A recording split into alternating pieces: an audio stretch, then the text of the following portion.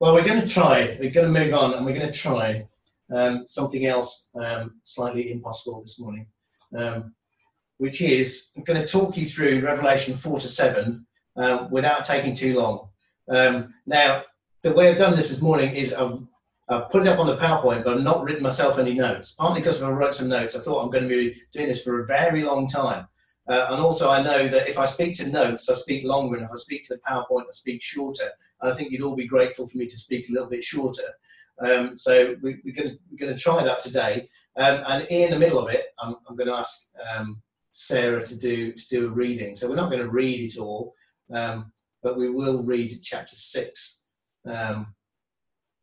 And the reason for doing this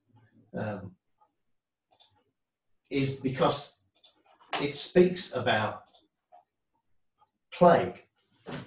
The middle of Revelation 6, it speaks about something like what we're going through now. And so I felt like we can't think about how to respond to what's going on unless we get a grip on some of these passages at least, which speak about these kind of things. And I suppose the question in my mind is, what is the Lord saying? What is the Lord saying to us in the midst of this, if anything? And is it going to be the same thing that is he saying one thing, and is he saying the same thing to everybody? Or is he saying different things to different people? So let me set this up, and well, let's get started.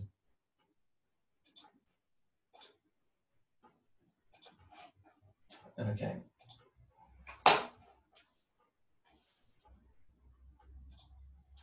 Here we go.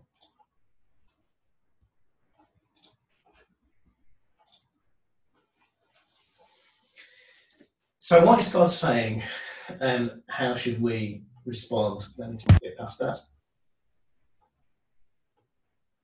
Are there things in this time? Are there things through this pandemic that we need to be hearing and responding to? Are they the same for everyone? I'm not sure that they are. But we turn for 1 week only to the book of Revelation. And this is by way of an introduction, actually, what I want us to think about. I want us to think about the subject of repentance. And repentance is about stopping and thinking about, am I really going God's way? Or are there things that I need to change or take more seriously in my life? So from next week, we're going to look in the book of Malachi. So I invite you, it's the very last book in the Old Testament. So it should be easy to find. It's just before Matthew. It's not very long. It's 4 chapters. It's a fairly easy read. So can I encourage you to give it a read through before next week? To read through the book of Malachi. And we're going to look at Malachi. I'm also going to draw in some stuff written by a guy called Thomas Brooks. He was a preacher, a pastor at the time of the Great Plague, 1666. And he had some interesting things to say about repentance and to say about how we respond to these kind of things, and also about how we test our own hearts. So as we go forward next week, we'll look at Malachi. We'll look a bit at some of these things that Thomas Brooks wrote in the midst of the Great Plague in 1666. But for this week, we turn to the book of Revelation. In the early chapters, we discover that Revelation is a letter. It's a letter written to 7 churches. And if you want to know what Revelation is about, start with chapters 2 and 3. John writes to 7 churches about the typical kind of mistakes that churches make. Well, he writes to 7 specific churches about the mistakes they are absolutely making. But they're typical of the kind of things, mistakes that we make. But it's also a revelation. And by a revelation, we mean it shows us God's actions behind the scenes. And it's also a prophecy. In other words, Revelation tells us about God's future plans. And what this does, I think, is it helps us locate ourselves. Where are we in God's plans? Where are we in what God is doing and what God is planning to do? And I think to understand Revelation, I see it in these two ways. I see it as a book of scenes. And by that I mean Revelation repeatedly goes through the same time frame. It repeatedly covers this period from when Jesus is ascended to the time when Jesus returns and everything is made new. And I think the thing that convinces me of that ultimately is because if you read through the book, you repeatedly come across passages that sound like the end of time.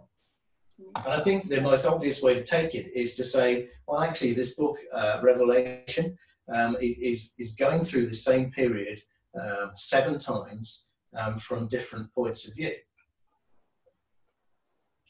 So I think chapter 7 is one scene which covers the rest of history. It goes from now, goes from the ascension of Jesus to the rest of history. So it's a book of scenes. I think it's a book of symbols. Revelation uses Old Testament pictures for New Testament realities. And it uses a lot of symbolic numbers, as we do ourselves sometimes. So we talk about the 4 corners of the earth. Revelation talks about the 4 corners of the earth. 3 is for God. I think that's true. Certainly he's the holy, holy, holy. He's the one who is 3 times holy. He's the one who was and is to come. I think most often 4 is the number of creation. As we just said, 4 corners of the earth. And that will kind of, I think, affect how we view the 4 living creatures in a minute. 7 is the number for completeness or perfection. So when John writes the 7 churches, I think there is a meaning in this, that these are 7 real churches with 7 real problems. But this is a letter to the whole church, the entire church.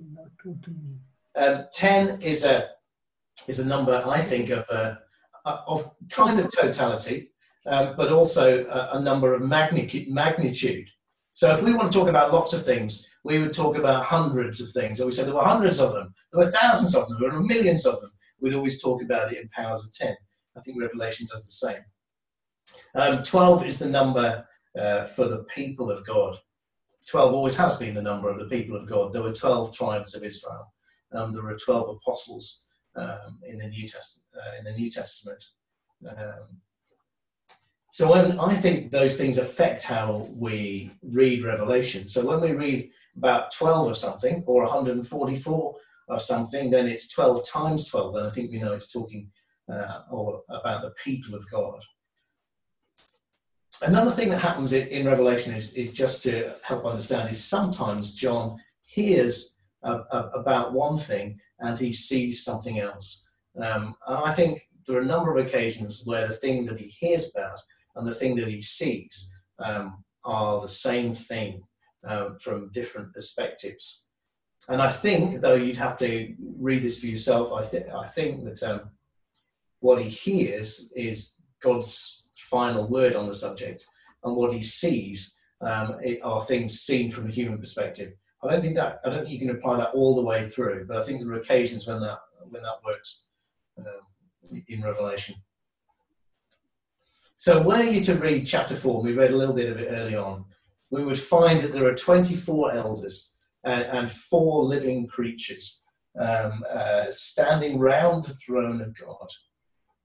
And day and night, they never stop saying, holy, holy, holy is the Lord God Almighty, who was and is to come. Now, these are either representations of the people of God, 24 elders, Old Testament and New Testament people of God, or they're representatives for, angelic representatives for the people of God. I think it's hard to tie that one down. The Apostle Paul says that we're seated in the heavenly realms in Christ. It could be this is a picture of us in the heavenly realms praising God, or it could be that there are 24 angelic beings who kind of represent the people of God before the throne and kind of present their praises before the Lord. And the same for the 4 living creatures. I think it's hard to argue that they're representations of creation bringing their praise, but it might be. But otherwise, then they're 4 great angelic beings who, in a sense, are bringing the praise of the rest of creation before this great God on the throne. And they bring their praise to God for his holiness, simply because he is holy, holy, holy, holy. They bring praise to God for his eternity. He's the God who was and who is to come. He's a God without beginning, without end. He's not like us. They bring praise to God for his creating power. You're worthy, O Lord our God, to receive glory and honor and power. For you created all things. And by your will they were created. God is the one. You look out the window right now and see what's there and have a think. By God's will, it was created. It only exists because God decided that it should exist. So here's a reassurance for you, because at our earthly level, we might look around and we might say, hang on, we're a tiny minority who are gathered here this morning who are bothered about praising God. But actually, in the throne room of God, in God's presence, he is being mightily praised all the time. And every time that you come to God in praise, you're not a single soul being coming to praise God. You're joining in with the praise of God that is going on eternally in heaven all the time. Briefly into chapter 5. Gosh, we're going to run out of time. Let me be really quick. I saw the right hand of him who sat on the throne, a scroll. So John sees a scroll next to God on the throne, and nobody is worthy to break the seals and open the scroll. And he says, I wept because no one was found who was worthy to open the scroll. And then one of the elders said to me, don't weep. See, the Lion of the tribe of Judah, he's able to open the scroll and his 7 seals. So John hears that there is a lion, there is a triumphant one who is able to open the scroll and the seals. But what he sees when he looks is he sees a lamb looking as if it's been slain, standing at the center of the throne, encircled by the 4 living creatures. He went and took the scroll from the right hand of him who sat on the throne, and when he'd taken it, the 4 living creatures and the 24 elders fell down before the Lamb, and they sang a new song, saying, you are worthy to take the scroll and to open its seals, because you were slain, and with your blood you purchased for God persons from every tribe and language and people and nation. You have made them to be a kingdom and priests to serve our God, and they will reign on the earth. So there's a scroll that needs to be opened, which can't be opened because there's nobody worthy. There's only this lion who is equally a lamb who was slain who can open it. And that is, of course, Jesus. It is the risen Jesus. And he can open it. How can he open it? Well, what is this scroll? It is a scroll of the rest of history being unrolled, as it were. And who can unroll the rest of history and bring about both the judgments of God and bring about the saving work of God? Who is worthy to do this judging and saving? Only Christ. Only Christ, because of his purchasing blood, because you purchased for God by your blood, people. So only Jesus. Only Jesus is worthy to open this scroll, because he is God, and because he is the sacrifice. So be reassured from Revelation chapter 5 that Jesus is in charge of history. Your Jesus. The Jesus you come and meet day by day is in charge of history, not just salvation history, people being rescued.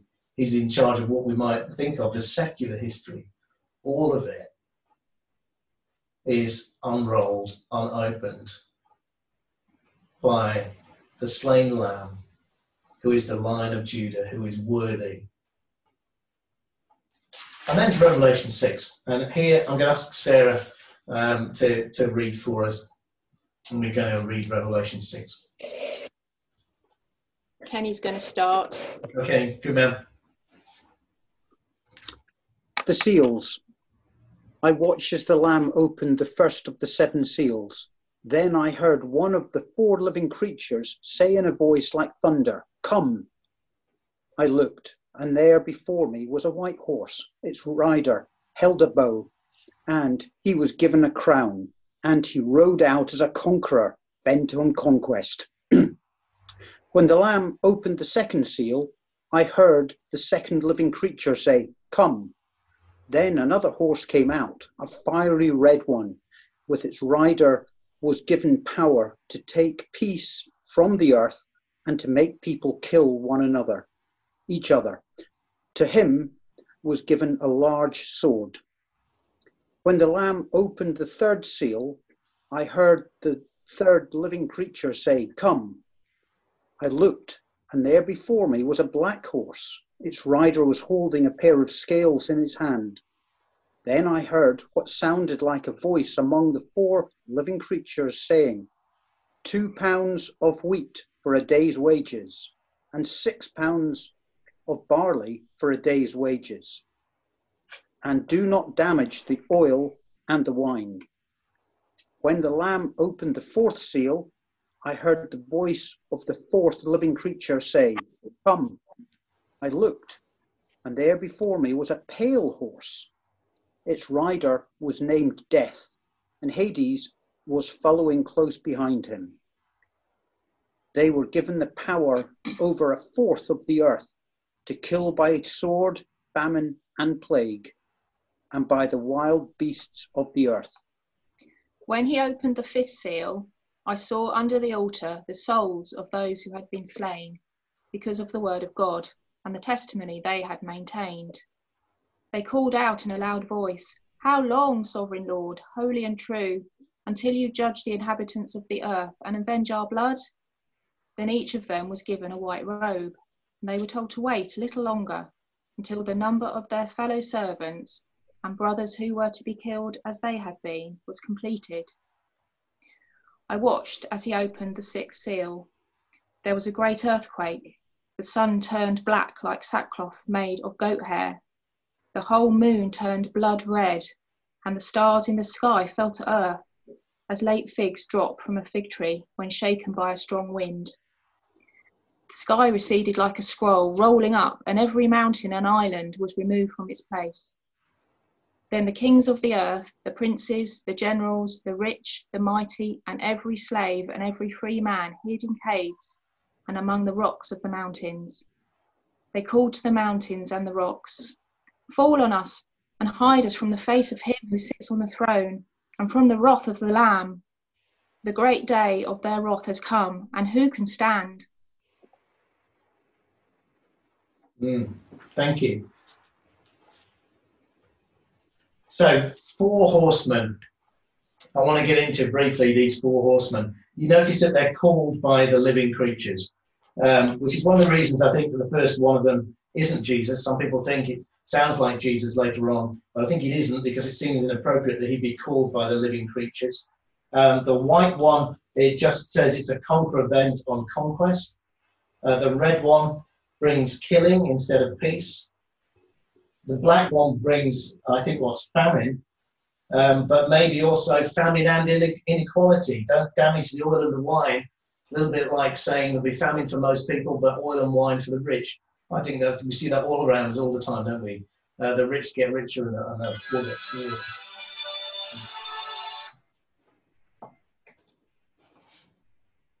And then finally, a pale horse, death, with Hades following, death by sword and famine, plague, note, and wild beasts. And I think plague would include what we're going through now.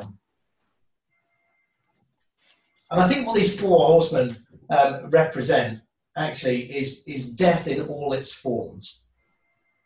I think it's pretty much a comprehensive list of death. And I think actually this is the situation described by Jesus in Matthew 24. So I think what happens in this scene is that in chapter 4, we get a beginning picture of the throne room of heaven. In chapter 5, we see the risen Jesus. So that is therefore after the ascension. I think the first part in these four horsemen, we get a situation of what is happening now. I think there is death in all its forms around us on the earth. So back in chapter 24, and there's an interesting parallel between Matthew 24 and the sequence of events. You can parallel between Matthew 24 and the sequence of events going through Revelation 6.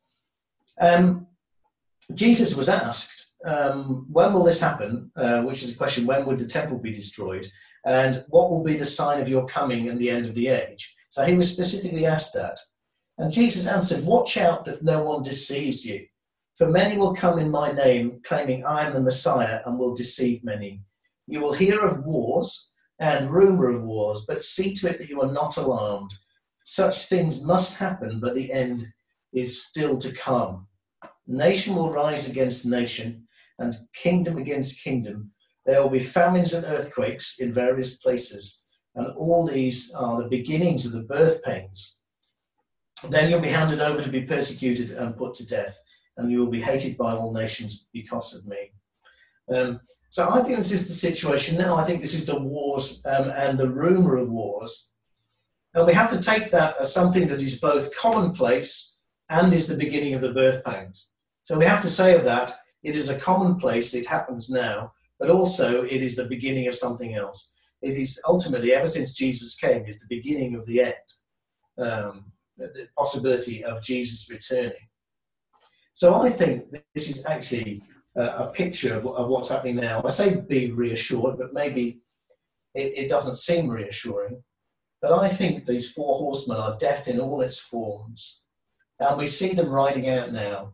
And particularly around us now, we see that fourth horseman riding around and bringing death by plague.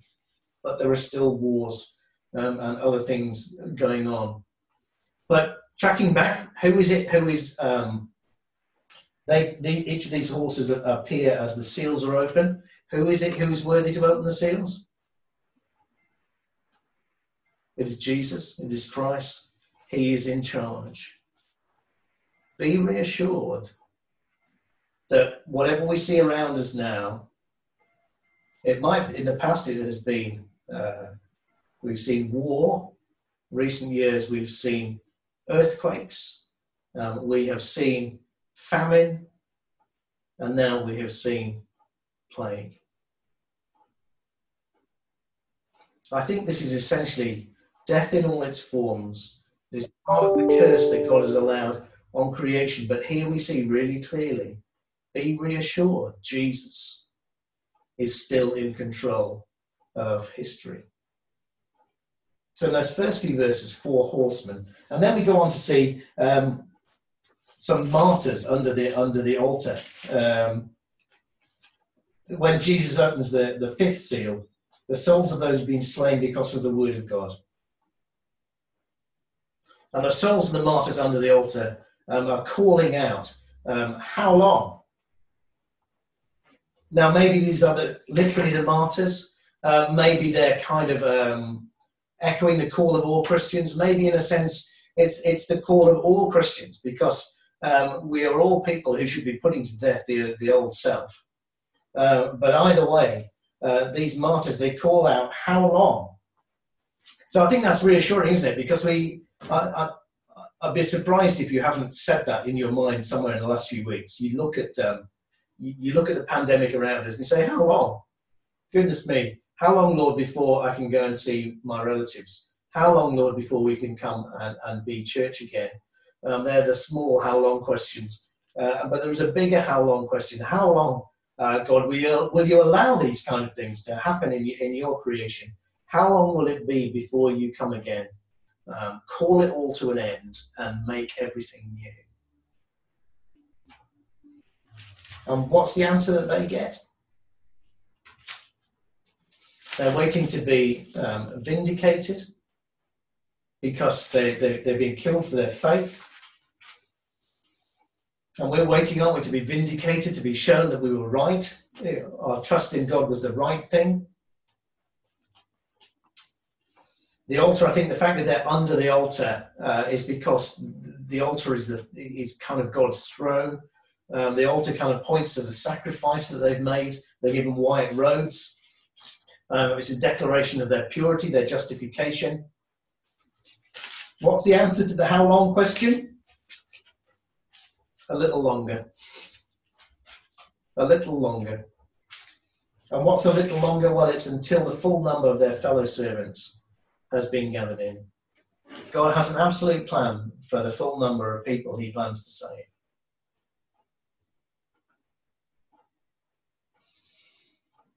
He has a number in mind. He knows who they are. He knows their names, actually. He has a list.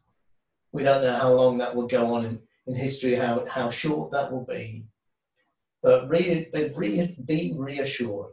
God is not waiting because he's bored. We're not waiting because he's turned away. He is waiting because there are more people that he wants to save. And be reassured that vindication for being a Christian is coming. And then in a very scary passage, when the sixth seal is opened, there's a great earthquake, the sun goes black, the moon turns red, the stars drop out of the sky.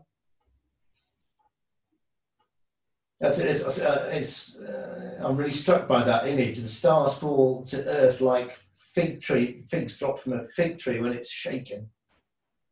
Heavens receded and the mountains removed from their place. And these are difficult pictures to understand because at one moment the mountains are removed and the next moment these people flee to the mountains. So the picture language, I think, kind of breaks down, but creation is going to be undone. Creation is going to be unmade. And on that day, what is going to happen? But the powerful will call out to the mountains, the rocks, fall on us. It's pretty drastic, isn't it? Fall on us, hide us from the face of him who sits on the throne and from the wrath of the Lamb. There are days coming when those who haven't trusted Christ and those who trusted Christ have shown a degree of humility by bowing the knee to Christ, and hopefully they are the meek who will inherit the earth. But what happens to the powerful, the generals, the princes, the rich, and the mighty, and everyone else who haven't trusted Christ will say to rocks around us, fall on us, because we cannot stand to see this coming wrath of the Lamb. The wrath of the Lamb. For the great day of their wrath, the wrath of God on the throne, and the Lamb has come, and who can stand? There will come a day when all those arrogant people will cower in absolute terror when they stand before the wrath of the Lamb. So you can be reassured. Wrath is coming. And those who are arrogant will get their comeuppance. And after that will be heaven on earth. Just have to be really brief about this. I think what happens in chapter 7 with the 144,000, going back to our numbers, I think that's 12 times 12 times 10 times 10 times 10. So although that's a fixed number, I think that's a picture of God's people who have been sealed ahead of time. And sealing in the Bible means a number of things. Paul says in Ephesians that we've been sealed by the Holy Spirit. Like a deposit. I think that's what John is seeing here. They're not separate groups of people, to my mind, the 144,000 and the multitude. I think this is another occasion where John hears, you notice, that there are 144,000 who've been sealed ahead of time. And then he looks and he sees a great multitude that no one can count, from every nation, tribe, people and language, standing before the throne and before the Lamb. I think they're the same people. They're the people as God sees them. God sees them as individuals, and God sees them numbered. He knows who each of them are. I don't think this is literally from tribes of Israel, because there's one of them missing. I think that's the people of God from God's point of view. From John's point of view, they're a great multitude that no one can count, from every tribe and nation. Standing before the throne, they were wearing white robes. They're the justified people. They're holding palm branches in their hands. And they're crying out in a loud voice, salvation belongs to our God who sits on the throne and to the Lamb. All the angels were standing round the throne, and the elders and the 4 living creatures, they fell down on their faces before the throne and worshipped God, saying, Amen. Praise and glory and wisdom and thanks and honour and power and strength be to our God, forever and ever. Amen. We start to get this picture of the new creation being brought in. People of God standing before the throne. And notice this is why I think this is a picture of coming to the end of time, because it's very reminiscent, these next few verses at the end of chapter 7, to Revelation 21 and 22. They are before the throne of God and serve him day and night in his temple. And he who sits on the throne will shelter them with his presence. Never again will they hunger. Never again will they thirst. Sun will not beat down on them, nor any scorching heat. It won't be too hot. It won't be too cold. For the Lamb at the center of the throne will be their shepherd. He will lead them to springs of living water, and God will wipe away every tear from their eyes.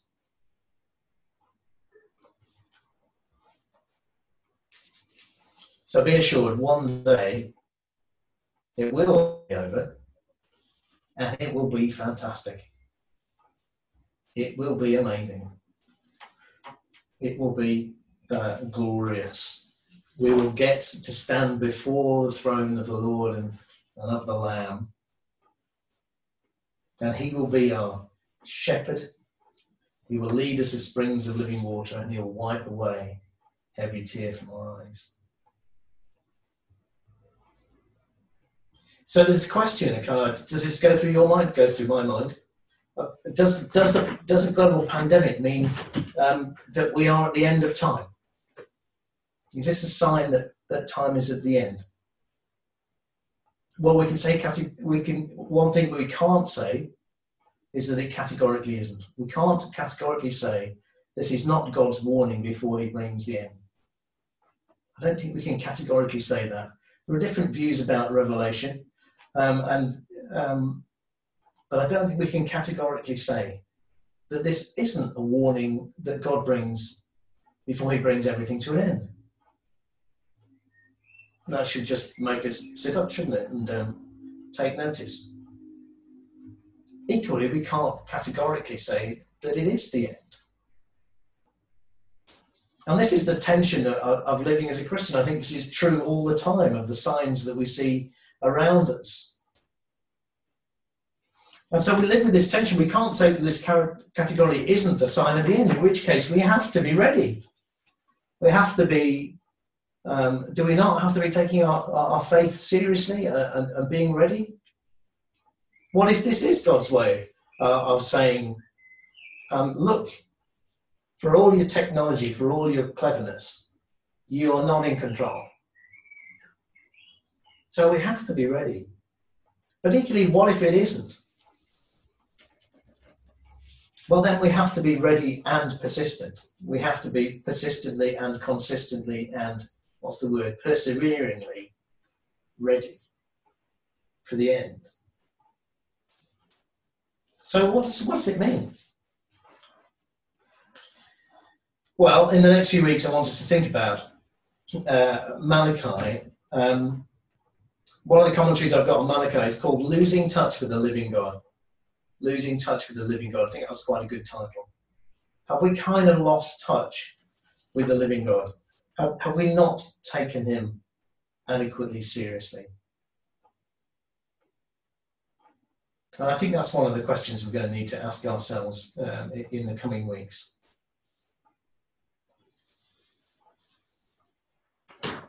And so the Bible talks about throwing off the sin that so easily entangles? Have we just kind of, really not taken sin seriously? Well, maybe now's the time, isn't it, to do something about it. And we will talk about how do you identify sin when so often we're blind to our own shortcomings. We'll talk about that, but not in detail today. Love the Lord your God with all your heart. Is your first love? Is your passion still there? If we went back into Revelation 2 and 3, the churches were Jesus. The word for them was that they'd lost their zeal, that they were fearful, that they were compromising their values, that they weren't doing church discipline, that they had a reputation for living, but there was a kind of deadness underneath. What is this calling you to do? Well, it's fascinating, isn't it, that the Lord brings a pandemic on the earth. I think at a point where globalization is a real thing, the world becomes more globalized. In other words, all countries interconnected, and what happens in our strange world is that certain individuals and certain cities are more powerful than certain countries.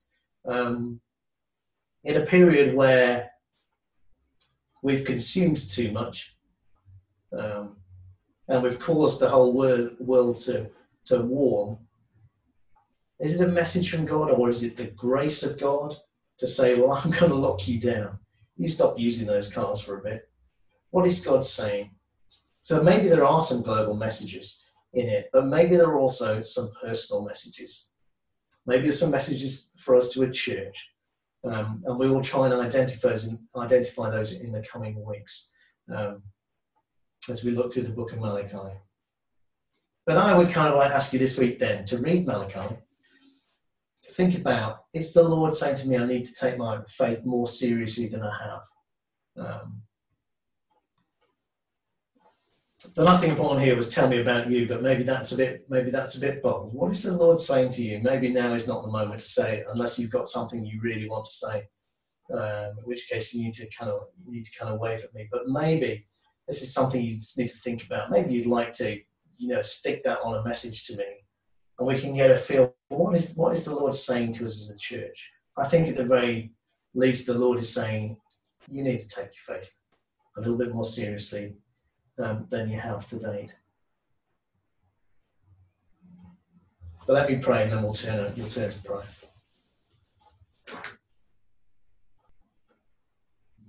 Father God, in my heart I feel a call to repentance.